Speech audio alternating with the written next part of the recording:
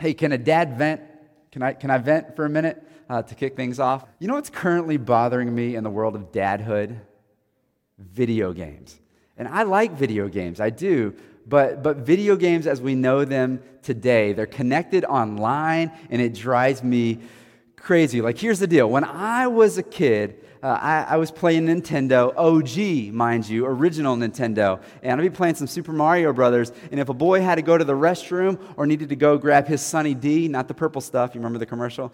Grab my Sunny D, I could take my remote there, and there's a little black button in the middle, and you just press pause. And everything freezes, and you go do your business, and you come back, and you resume the video games. And it's not that simple anymore, however, right? Because today, video games are all connected online, and you're playing friends down the road, across the neighborhood, across the world. You can play them all at the same time, up to 100 people at the same time. And so kids, and even grown men for that matter, are connected with people all over the world playing simultaneously, so you can't necessarily just hit pause. It's not exactly an option. And so as parents, it drives us crazy because dinner will be ready, and we'll say, all right, guys, time to come to the dinner, and the boys will be right in the middle of a video game, and they say, I'm in the middle of this game. And I remember the first time we said, well, just pause it.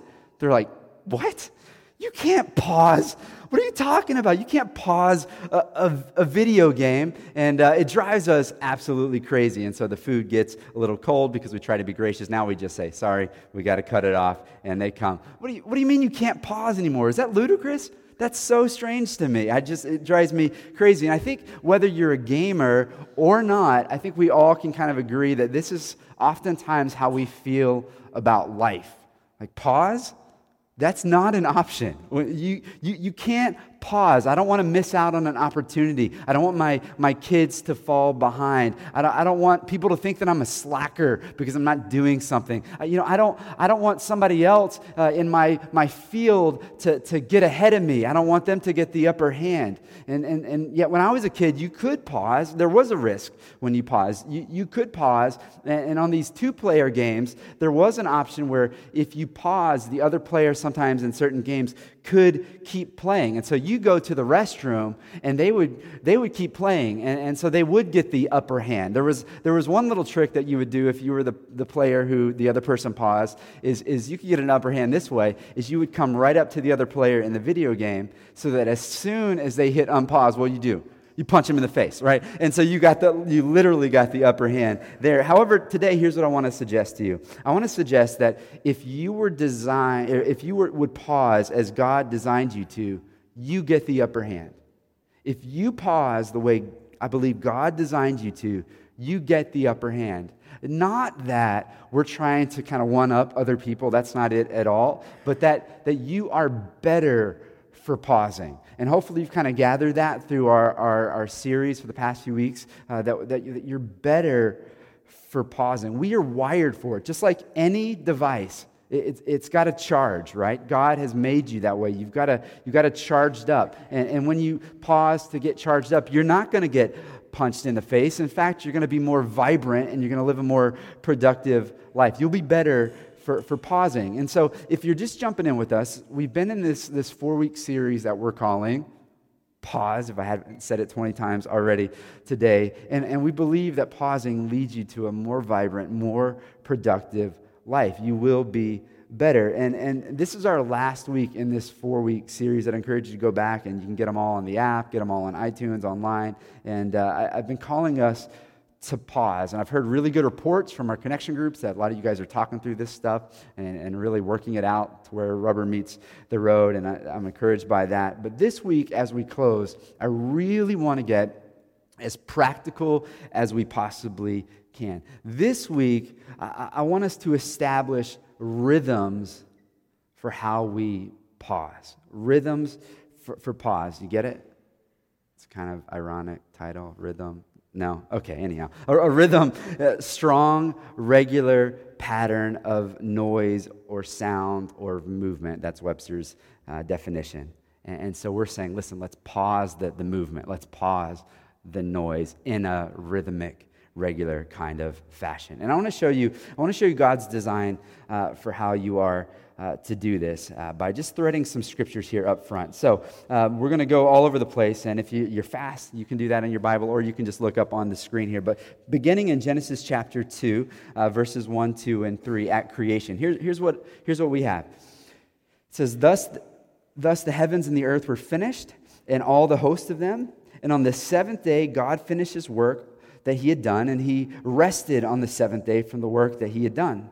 So God blessed the seventh day and made it holy, because on it God rested from all his work that he had done in creation. Now, we've been coming back to this passage a number of times throughout our study in this pause series, that God doesn't rest or pause because he needed to. He didn't get tired. God isn't served by human hands as though he needed anything, Paul says at Mars Hill.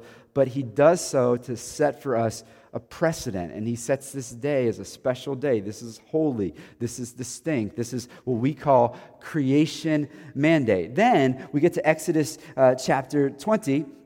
Listen, beginning of verse 8. This is the fourth of the Ten Commandments to the people of Israel. It says, "Remember the Sabbath day to keep it holy. 6 days you shall labor and do all your work. But the seventh day is a Sabbath to the Lord your God. On it you shall not do any work, you or your son or your daughter, your male servant or your female servant, or your livestock or the sojourner who is within your gates. For in 6 days the Lord made the heaven and the earth, the sea and all that is in them, and rested on the seventh day. Therefore the Lord blessed the Sabbath day and made it holy." So now what we see is not just in Genesis is it modeled, but now it's also commanded. Sabbath, which literally means to stop, to cease, or to pause. Do we have any why people in the room? You always want to know the why behind something. Like, I can do just about anything if I believe in the why behind it. Well, the why here, he says, is because the Lord rested. Because he rested. This is a rhythm that God has set at creation. But then, New Testament, the Old Testament is fulfilled, and New Testament comes around, and God becomes a man, Jesus, and it seems as though he blows everything up. The Mosaic Law is not binding on us anymore, that it was for a season to show us our need for a Savior. And so some of you are thinking, oh, that's really good, because now, like those modern video gamers, I don't have to pause anymore. That's awesome. I can be more productive. Wrong. Listen to Hebrews chapter 4. Hebrews chapter 4, beginning in verse 9. It says, "So then there remains a Sabbath rest for the people of God. For whoever has entered God's rest has also rested from his works as God did from his." So if you are the people of God and you have his rest as the people of God, that's speaking to the rest and the freedom that you get from trusting in Jesus, gospel freedom, you also rest from your works as God did from his. Again, another creation tie-in that we're going past the Mosaic Law and all the way back to creation mandate. That applies to all kinds of things in the scriptures that we have to look at, like how God wired biblical manhood and womanhood. We go past Mosaic Law to creation mandate. And so there remains for us who follow God Sabbath rest. And in the New Testament, though the law is no longer binding on us as Christians, we do honor a special day. And the Christians didn't call it the Sabbath any longer. They called it the Lord's Day. And instead of gathering on Saturday, they suddenly began to gather on Sunday, because it was the first day of the week. The Bible speaks to them gathering on the first day of the week. That was the day that Jesus resurrected. I don't think it necessarily looks like this all the time. In fact, when you hear the story of that pastors will often bring you to in Acts, where the Christians gathered on the first day of the week, and then this boy Eutychus falls out of the window. He was asleep because Paul was preaching this really, really long sermon up until midnight. Tells us that was actually for us Saturday night, because the Jewish day started at sundown. And so we see that it doesn't necessarily look like this, but they did gather on the first day of the week, because that was the day that Jesus resurrected. So there's a quick theology of Sabbath, and that it does apply to us today, to honor a special day, to rest together. And so here's what I want to do. From this point forward, I really, like I said, I really want to help us get practical. And so what I want to do is I want to give you, for the rest of the time, if you're a note taker, I want to give you 5 beats. 5 beats that help us have a healthy rhythm of rest. That if you live out these 5 beats, you will do well. Put these on repeat. 5 components that I believe will collectively lead to your thriving as God intended. And here's the first and most foundational one. The first and most foundational one, if you're taking notes, is a step of faith. A step of faith, or responding to the gospel. Now listen, this one has to be up front as the primary, the most foundational step that you take, this most foundational beat. And so sticking with the rhythm theme, it's kind of like a metronome for musicians. Some of you know what a metronome is, some of you don't, but a metronome is it clicks and it keeps you on beat. The old school version was this wooden pyramid looking thing on the top of, you've seen this, you put on top of your piano and it goes back and forth and it clicks like that. The new school version, you can download an app and have a digital one right here on your phone. And I got one I want to show you. Just listen to this. 5 beats on this metronome. It's a 5/8 time signature because of 5 beats. Check this out. 1, 2, 3, 4, 5. 1, 2, 3, 4, 5. 1, 2. And you hear on this that the emphasis is on the first beat. Because if you don't have the emphasis on the first beat, you start to get lost. You don't know, am I on 2? Am I on 4? Am I on 5? Am I on 1? I don't know where I am. And so this emphasis on the first beat is really, really, really important. If you lose the accent on 1, you get lost. And similarly, as we give you these 5 rhythms, if you lose the accent on this first primary one, you're lost. You're lost. The accent has to be on gospel rest, on gospel pause. The gospel, that is the good news of Jesus. This is your first, most foundational pause. And we keep coming back to it. Back to Hebrews chapter 4. There remains a Sabbath rest for the people of God. Ultimately, what this is speaking to is to us as followers of God, the people of God, to cease striving. To say, I'm not striving anymore, that I understand that my very best effort and my hardest work doesn't measure up. The Bible says it falls short of the glory of God. So I'm just going to pause. I'm just going to say, you know what? Hands up, not me anymore, you, Jesus. Not my work, your work, Jesus. I'm not trusting in me. I'm trusting in you and what you have done for me, Jesus. Your perfect life, because my life was imperfect. Your undeserved death in place of my deserved death. Jesus, I stop, you go, I trust in you. It's got to be the primary pause. It's got to be the first and most loud repeating beat for our rhythms of pause. Gospel, gospel, gospel, gospel. We're not talking about a style of music. We're talking about this life-changing, earth-shattering reality that Jesus has done for us what we couldn't do, that if we pause and we rest in Him, then we can have confidence that we are in right standing with God. It's so important. This is our primary pause, and all other pauses without this will be futile. Tim Keller says it this way. Check this out. He says, apart from Christ, you will work even when you are resting. With Christ, you can rest even when you are working. This pause is in everything for you as a follower of God, as the people of God. It is a heart posture of it's not as obvious as the deliberate pauses that we stop and put on our calendar, but it is in every moment, the way you think. I pause. It's not I, God, but you. It's the first. It's a step of faith that we have to take. And then we don't just move on and mature to everything else that the Christian faith calls us to. It's something that we take a step of faith in, but we keep coming back to. We are gospel people. Jesus, it's you. Jesus, I'm going to keep falling short. I pause. I trust in you. It is foundational and it is free.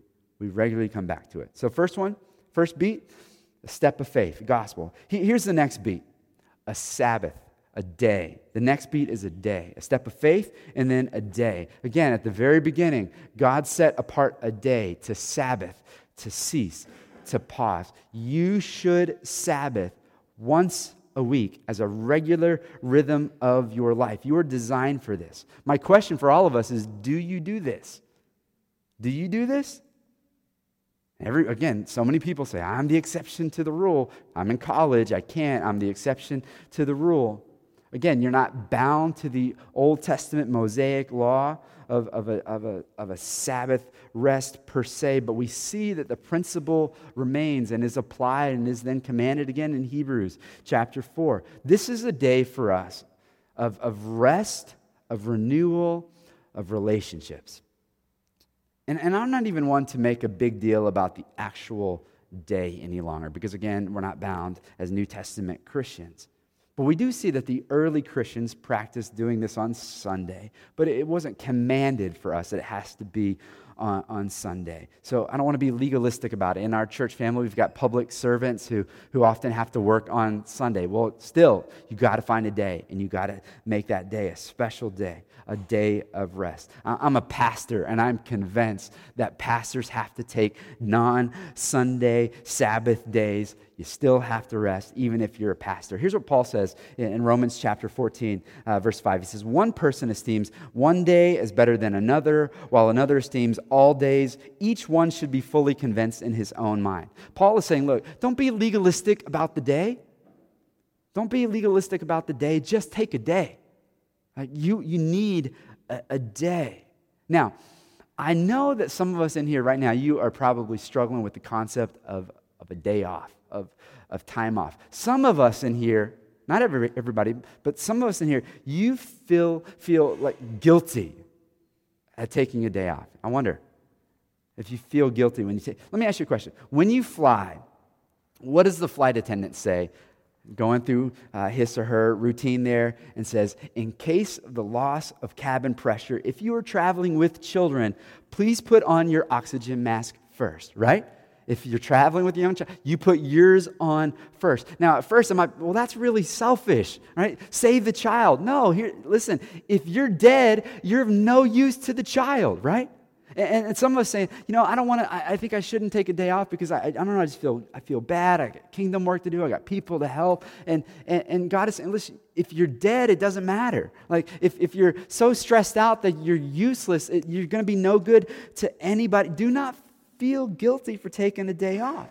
Some of us feel bad for trying to relax. The Bible does speak of slothfulness. And yeah, you don't want to be that person. But the Bible also speaks of pride and of arrogance, and you don't want to be that. You don't want to be that either. Because here's the deal. At the heart of all forms of Sabbath is humility before God. Starting with the foundational Sabbath, pause, right? It's at the heart of it is humility before God. You're saying, God, I trust in you. I trust in you. And when I pause, I am reaffirming the one beat. I am reaffirming the gospel that I have banked my whole life on. And then with rested bodies and with rested minds, we can then return to work better and even more productive, right? Did you experience this? You come back from resting and you're better and you're more productive? It's very true. But it's even more than that, though. It's even more than that. It's more than recharging so that you can get back to work. Exodus chapter 20, when it was given the Sabbath as a command, it was a day off for the Jewish people. Now, this was purely a Jewish practice. And across the rest of the world, they look on and say, that's weird. How could you possibly get away with that? You just didn't see that in other cultures, this regular day off. Back then, people were extremely agricultural. They were farming. They were living off of the land. And if you took a day, think about this. If you took a day and you didn't attend to your land, your livelihood would be seriously affected. You business people in the room, you know that profit margin is extremely important. You know that productivity margin is extremely important. And so some of you in your workplace, you try to crack down on the days and narrow it down to hours and even narrow it down to minutes and save minutes, right? That productivity margin. For Israel, can you imagine cutting your work week back by 1/7 when Exodus 20 rolls around? Can you imagine that? Doesn't make any sense. It's a massive step of faith. It could literally mean life or death, eating or starving. And by taking a day off, you were saying, listen, God, I believe that ultimately you are my provider, not me. It was a big deal. So, yes, you are resting for recharge, but you're also resting as a declaration, God, I trust you. You're reaffirming gospel. You're reaffirming, not me, you, God. I'm trusting in you, God. And oftentimes Sabbath does seem like a step of faith. God, if I take a break, you're going to have to provide because I'm doing math. There's just not enough hours in the day to get it all done. And what happened with Israel when they did that? When they said, okay, we trust in you. That tiny little strip of land, that tiny little country got the attention of the known world. The world looked at this nation and said, how are they prospering like this? So that the only answer was God, not our hands, not our work. We've trusted in God. I'm telling you, I'm here literally every single week. For a pastor, Sunday sermon is like the unforgivable deadline. You got a 25-page term paper due every single week. Everybody else is relaxing for the holidays, and you're like, oh, snap, I got double duty. I got Good Friday and Easter. I got Christmas Eve and Christmas. And it's a lot of work, right? And so every single week for me, it's literally this like, God, am I going to trust you? Because there's always more to do on the sermon, more research, more writing that I could do for Sunday, right? There's always more. And so literally every Saturday, it's, okay, I'm going to pause. I'm going to trust you, God. I'm going to be with my family. They need me. I want to take this step of faith. And there's always that wrestle of, but I could go pull up the laptop and the books and go back to the office, go to the coffee shop, do a little bit more. But God says, give them time. Give me time. Trust me. That's a step of faith as well, just to take a Sabbath day. So first, step of faith, the gospel. Second, a day, Sabbath. And then the next beat to make a good rhythm of rest is a vacation. Hello? Anybody? You glad I'm preaching that today? A vacation. I'm gonna talk about Jubilee here in just a minute. But you need to take longer periods of time to rest. It's a must.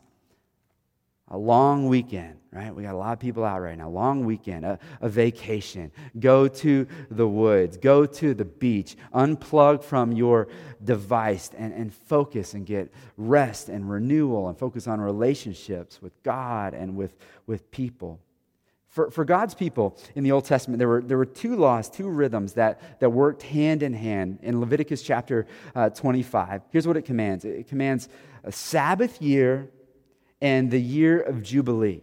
Now listen, if taking a day off a week for those people in that agricultural culture was not crazy enough, there's a Sabbath year that's commanded. That is a year off every 7 for the land. If you're a farmer, you give your land a break. You don't touch it. You leave it alone. And so after 6 years of working the land that God gave the people of Israel, year 7, the land was a Sabbath of solemn rest for the land. The farmers were commanded to let their land and let their crops lie fallow. And this actually, research tells us that actually is a good agricultural practice. But can you even begin to imagine how much of a step of faith that was? Like, you're off. I'm just taking it was a huge step of faith. Additionally, it meant that the farmer, the family, the employees were not working that land. So there's this built-in rhythm of rest every 7 years. You should go and read all of Leviticus 25 this week. Write that down as an assignment. It's intriguing. But then right after that, again, it just progressively, take a day off, I'll take a year, for the land. And then right after that, in Leviticus 25, it talks about this year of Jubilee. Sounds awesome, doesn't it? I'll take a year of Jubilee. What is that all about? It says, after 7 sets of 7 years, or 49 years, in the 50th year, God declares this the year of Jubilee. Every 50th year, what it says as you read this week, because you're going to do it, right? As you read this week, all bondservants and employees were to be freed. You're working off a debt that you owe, 50th year comes around, you're free. All prisoners, all captives, you're free. All people who, if you leased or mortgaged land, all that land is returned back to the original owners. In the 50th year, the year of Jubilee, all debt was forgiven. All debt. So if you're going to do it, like year 48, 49 is perfect when you get yourself in debt and you rack up that credit card. All debt's forgiven. All labor stopped for an entire year. Can you even begin to imagine that year? That's just unreal. A year of celebration, a year of rest, a year of restoration. Again, massive, massive step of faith on many levels. You really had to trust God to exercise this kind of year. And as you read about the year of Jubilee, it's clearly a beautiful picture of the New Testament themes of redemption and of forgiveness and of freedom that comes in faith in Christ. And there's not necessarily a direct, perfect parallel for us that for every 50 years, again, the law is not binding on us in that way. However, I think the principle here is time is good. Like an extended period of time is good. Strategic rest is good. Vacation is good and godly. Let me say it this way. A good vacation is intentional.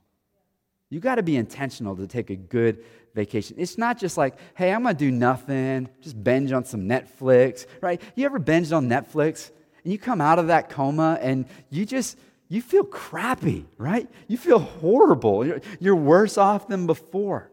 Obviously, the year of Jubilee created some real challenges for banking, right? Can you imagine? Like all mortgages, you go back to the original owners. And so Leviticus chapter 25 addresses this issue, and property was substantially cheaper the closer it got to year 48, 49. Does that make sense? I mean, obviously, right? That just makes sense. And similarly, they were very intentional about this whole thing, right? And similarly, a good vacation, taking the time off, that year, that 2 weeks, or whatever your vacation looks like, that long weekend, it's intentionally planned. With the year of Jubilee and the sabbatical year, they had to plan to rest. They had to plan to rest, whether it was a vacation or just a Sabbath day. You have to plan. And so let me give you quickly aside 4 areas to think through when you're trying to rest. 4 areas to think through. First is spiritual rest, relational rest, mental rest, and physical rest. You need to think through those 4. Spiritual rest. You have to ask yourself, how am I best recharged spiritually speaking? So when you're trying to get some rest, vacation or a day, whatever that may be, plan for, what am I going to read in the Bible? Is there a book that I'm going to spend some time digging through because that's some stuff I really want to grow in? Do I thrive when I get alone with God in the woods and go on a hike? Not long ago, I bumped into one of our ladies at a coffee shop locally, and I was working, but she was on vacation, and she was psyched. And she rolls into this coffee shop, and she's got her Bible and a journal and a book, and she gets her latte, and she sits down like, what's going on? She's like, I'm so psyched. She's just gone through this long stretch of work, getting a degree, and she was just so excited, and she was just, I'm just going to be with Jesus right now. And I said, that's awesome, right? She said, I know how a latte is good for my soul, right? Some of you, the woods is good for your soul. And you got to plan. Know how you get recharged in the faith, right? Know how that works for you. Whether it's I'm going on a hike, a coffee shop, go to the Arboretum, I go on a conference or retreat, whatever it is, recharge in the faith. Here's the next one is relational rest. You got to ask yourself, how am I going to focus on my relationships in this day or this week or this month or this year of rest? You may have some relationships that need attending to. Some friendships you need to kind of reinforce a marriage that you need to focus on this marriage. You need to get some time alone with your spouse, right? You need to do that. Maybe you have some friends that when you're with them, they just fill your soul. If you've got family, you need to pause and figure out how you're going to encourage your spouse and how you're going to be with your kids. And I'll say this, splurge, right? Splurge. Like everyone's financial situation is different. If you can afford to go to Disney World, go to Disney World and don't feel guilty about it, right? Some people, have you ever heard people who are apologetic about their vacation? Because they're looking around and they're like, they can't afford that. You splurge and don't feel guilty about it. If all you can afford is to save up all the money you got to get your family to the trampoline park in Hyde Park, do that and don't feel guilty about it, right? On vacation, if you can afford to go to Hawaii with your spouse, you do that. Live it up. If you can afford only to go to the Berkshires, do that, right? Live it up. Do whatever you got to do, right? That's important. Relational rest. Be with the people you need to be with because they need you, right? Next one, mental rest. Think through, what is it that enables you to get rest in your mind, to get your head clear? Figure that out. A few years ago, I've told some of you this story, but a few years ago, I'm lying in bed with my wife, and I'd just been having trouble, first time in my life, having trouble sleeping. Just my head was up. I couldn't settle down. I was spinning, and I was thinking about all of you. Thanks, you messed me up, right? I was just thinking about all your junk and the struggles, and it was just a mess. And I couldn't figure out, because it feels like as I read the scripture, there's sinful anxiety, where it's I'm trusting myself, not you, God. And then there's the Apostle Paul had this anxiety for the churches, it said. And I'm thinking, I wanted to feel holy and say, that's probably what it is. But I don't know what it was. It was probably sinful. And my wife said, you know what, Josh? You need a hobby. That was one of the wisest things she ever said to me. She's like, all you do is church. You just do church all the time. You need to get your head out of church. You need yourself a hobby. You run, right? Why don't you you talk about running a marathon. Why don't you run a marathon? And so I kind of got this hobby and started running. And I'm telling you, it has been such a gift. You need to find yourself a hobby, perhaps.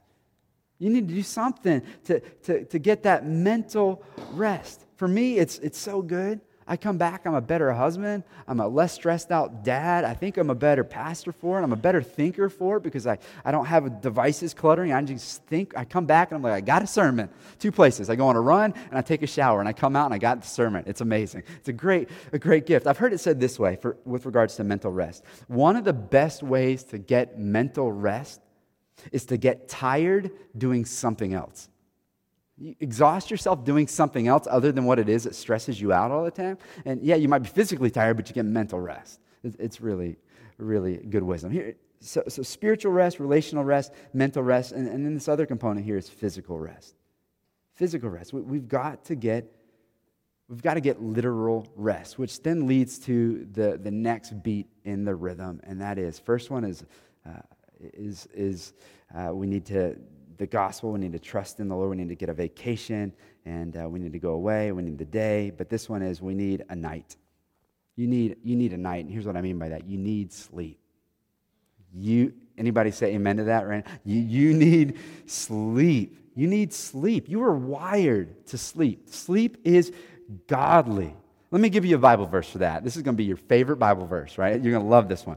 Psalm 127, 1 and 2. Here's what it says. It says, unless the Lord builds the house, those who build it labor in vain. Unless the Lord watches over the city, the watchman stays awake in vain. It is in vain that you rise up early and go late to rest. That gets pretty literal and real with you right now, right? It's in vain that you rise up early and go late to rest, eating the bread of anxious toil. For here it is, he gives to his beloved sleep. God says to you, sleep. You like that? God says sleep. Solomon says here, if you're staying up all night and you're worrying about your house or your city or your domain, your business, whatever, you're stressed out, he says you are awake in vain because that is God's job.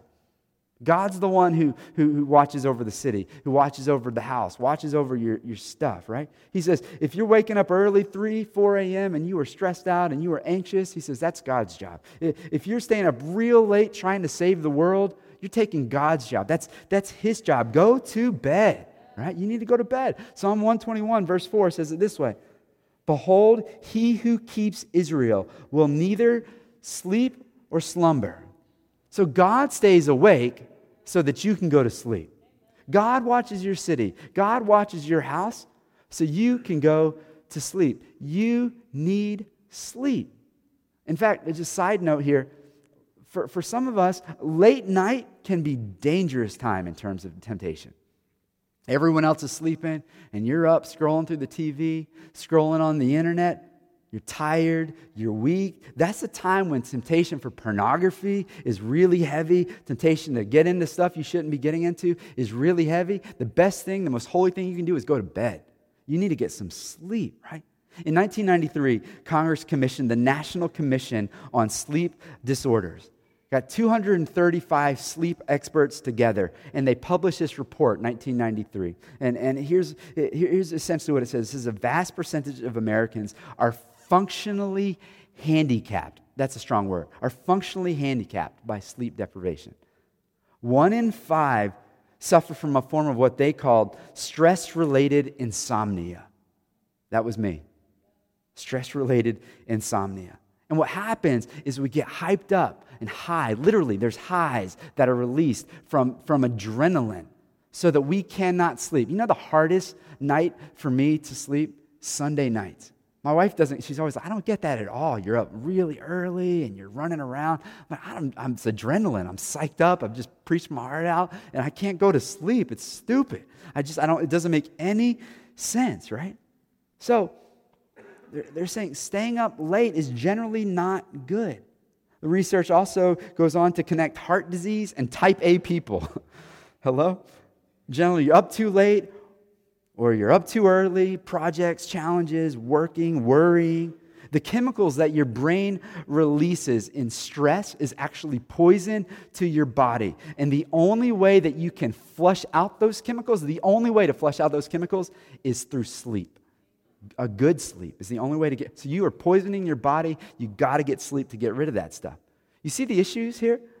I can't sleep, so I'll just get up and do more work. And I'm stressed out, so I need to stay awake and do more work. And you're doing more of what you don't need and getting less of what you need. You need to go to sleep, right? Average American today sleeps 6.8 hours a night. Up until 1879, the average American got 11 hours of sleep a night. It's 4 to 5 hours difference. What's the difference? What happened? 1879, what changed? The invention of the light bulb. And now we can stay up later. And I would love to see that research because that was a handful of years old. I'd love to see that research since this has become in everybody's bed. It's probably even less, right? Because we're staying up even later because not only we flip the lights off, but we flip this on. We got this glowing face. I remember the first time, oh, no, he didn't. When I was laying in bed with my wife and I turned on the iPhone in bed, that was like a handful of years ago, and she goes, what are you doing? I mean, it was bad news. I was, I'm sorry, I'll stop that, right? It's crazy, right? We need to go to sleep. And there's something about the position of sleep, too. You're flat. You're prostrate. And as you read through the Bible, there's something about being flat and prostrate that was a posture of worship. It was a posture of surrender to the Lord. Some of you this afternoon, you need to go home and continue worshiping Jesus by taking a nap. This is the best sermon ever, right? Some of you, I love this sermon. Let's more, please, give me more, right? Okay, last beat in the good rhythm. Wow, start waving my handkerchief right now. Last beat of a good rhythm. First, a step of faith. Second, a day. Third, a vacation. Fourth, a night. Last beat is a moment. A moment, devotion with the Lord. God wants us to take a day. He wants us to take a vacation. He wants us to sleep at night and trust that He doesn't sleep and He'll be up taking care of our junk. But He also wants us to find moments throughout our day to pause, to breathe, to be still and know that I am God. Or other translations for still there will say cease striving. Stop and know that He's in control, right? Psalm 55, 17, here's what it says. King David said, evening and morning and at noon, I utter my complaint and moan, and He hears my voice. What were David's moments that he said, I'm pausing throughout the day? He says it's morning, it was noon, and it was in the evening. You look at Daniel, another high capacity leader that you read about in the Bible, same thing, 3 times a day. This is extremely important for these extremely important, extremely busy men. 3 moments a day that I'm just going to pause and I'm going to be alone with God. Wasn't this just them? Jesus, Mark chapter 1:35 says, "And rising very early in the morning, while it was still dark, he departed and went out to a desolate place, and there he prayed." I want to encourage you, schedule at least one moment, one break per day at least, to be with God in prayer and studying the Scriptures. This is a must. If Jesus, the Lord of all creation, needed it, we need it. We need it. Build this into your rhythms of pause. To be alone, to pause, and to be with God. Maybe it's your lunch break at work. Get alone and be with God. Maybe everybody else gets their smoke break. You go get your Jesus break on. I don't know. Do what you got to do, right? To be with God. Here's how I want to close out our pause series. I want to close out our pause series with just a little bit of romance. You okay with a little bit of romance? All right, so I'm going to tell you anyhow. My first date with my now wife, I remember I was so nervous. But I knew there's something special about this girl. I'm going to ask her on a date. And so I remember I was going to the practice room where she was going to be coming out of, because we both were musicians. And so there was this practice room. I remember going up to the practice room. I was so nervous, and I was ready to, I was determined I'm going to ask this girl out on a date. I'm going to get some time with her. What if I went up to her and said, "Hey, Becky, I'm Josh." We'd already met before, but would you want to maybe go out sometime? And she says, "Yes, of course." And she said yes. What if I was just like, "Awesome." And then I just walked away, right? That would be ridiculous, right? You don't do that. You don't just, see, here's the issue. A lot of us, we hear this and we say, "Amen, that is so good. I love all of that. I preach, I'm in," right? But here's what we're going to do. We're going to walk away. Good intentions mean nothing. They mean nothing. You got a river guide in your hand? Some of you? Flip it over. Flip it over. Right now, flip it over. We're going to move literally physically past good intentions. And on the back, it says notes right there. You got a lot of lines on purpose there. All right. So I didn't walk away. I said, how about October 6th? I hear they're playing Shrek on the intramural field. I mean, that's romantic, right? Our first date was Shrek, the first, dating myself. So we saw us some Shrek on the intramural field on a big projector screen. Made a date with this girl, and the rest is history. You got these lines on your paper. Here's what God, I think, is probably calling you to do. He's probably calling you like Leviticus chapter 25 with the people of Israel. Hey, there's going to have to be some intentionality here. Like, you're going to have to figure out this whole, what do we do about mortgages, right? What do we do here? What about I'm going to hire somebody to say, "See you later" in 5 weeks? I mean, you got to figure some stuff out. But it is so important to honor the Lord. It's so important for your soul that you will be better. You will get the upper hand, so to speak. People will look on and say, what is it about them? And you get to say, the reason for the hope that I have is Jesus. And I pause, and I don't feel like I have to strive to earn God's favor or anybody's approval because of what Jesus has done for me. And I'm refreshed, and I'm not stressed out all the time at work. I'm a joy to be around because I took a day off. I took a good vacation. I didn't feel guilty about it because I knew that the God of the universe was going to keep the world spinning and the planets in orbit, even if I wasn't with my laptop open, right? God's in control, right? And so listen, we want to be practical. I want you to get practical, and I want you to think about your rhythms. I want you to schedule what you need to do. What is God calling you to do? That's the response today. Maybe on the back here, you need to write down 1 or 2 or 3 areas that you need to make some plans for. Shrek, intramural field, October 6th, 8 p.m. Pretty good. I still remember that. You know how for a while you're celebrating your first date anniversary and then you get married. And yeah. So maybe you need to do that. 1, 2, 3 areas. Maybe you don't take a day off. you need to find your day and rest and be with the Lord. Maybe you need to go home and get with your spouse and say, we need to put this vacation down because summer's come and gone and we didn't do it and we said we would. It's because you just said, yeah, we're going to do it, and then you didn't open up your calendar. You need to get real practical. Maybe it's I know I have every intention to be in the scriptures and in prayer every day, but I just never do it. It's because you didn't plan. Maybe it's I open up the Bible and I don't know, and then I'm like, I don't know, whatever. You have to plan the who, what, when, where, why, right? Who? Jesus. I'm going on a date with you, Jesus. We're going to get some time together. What? What am I going to read? I'm going to jump into Luke. I'm going to jump into a proverb a day. Who? What? When? When am I going to do it? Is it going to be 6 a.m? Is it going to be your lunch break? Your smoke break? I mean, when are you going to do it? Who? What? When? Where? Where am I going to do it? I got a chair, I got my coffee, and I sit there every single morning. My kids come down the stairs, waking up early in the morning. They see Dad right there. That's my spot, right? Who, what, when, where, and why? Why?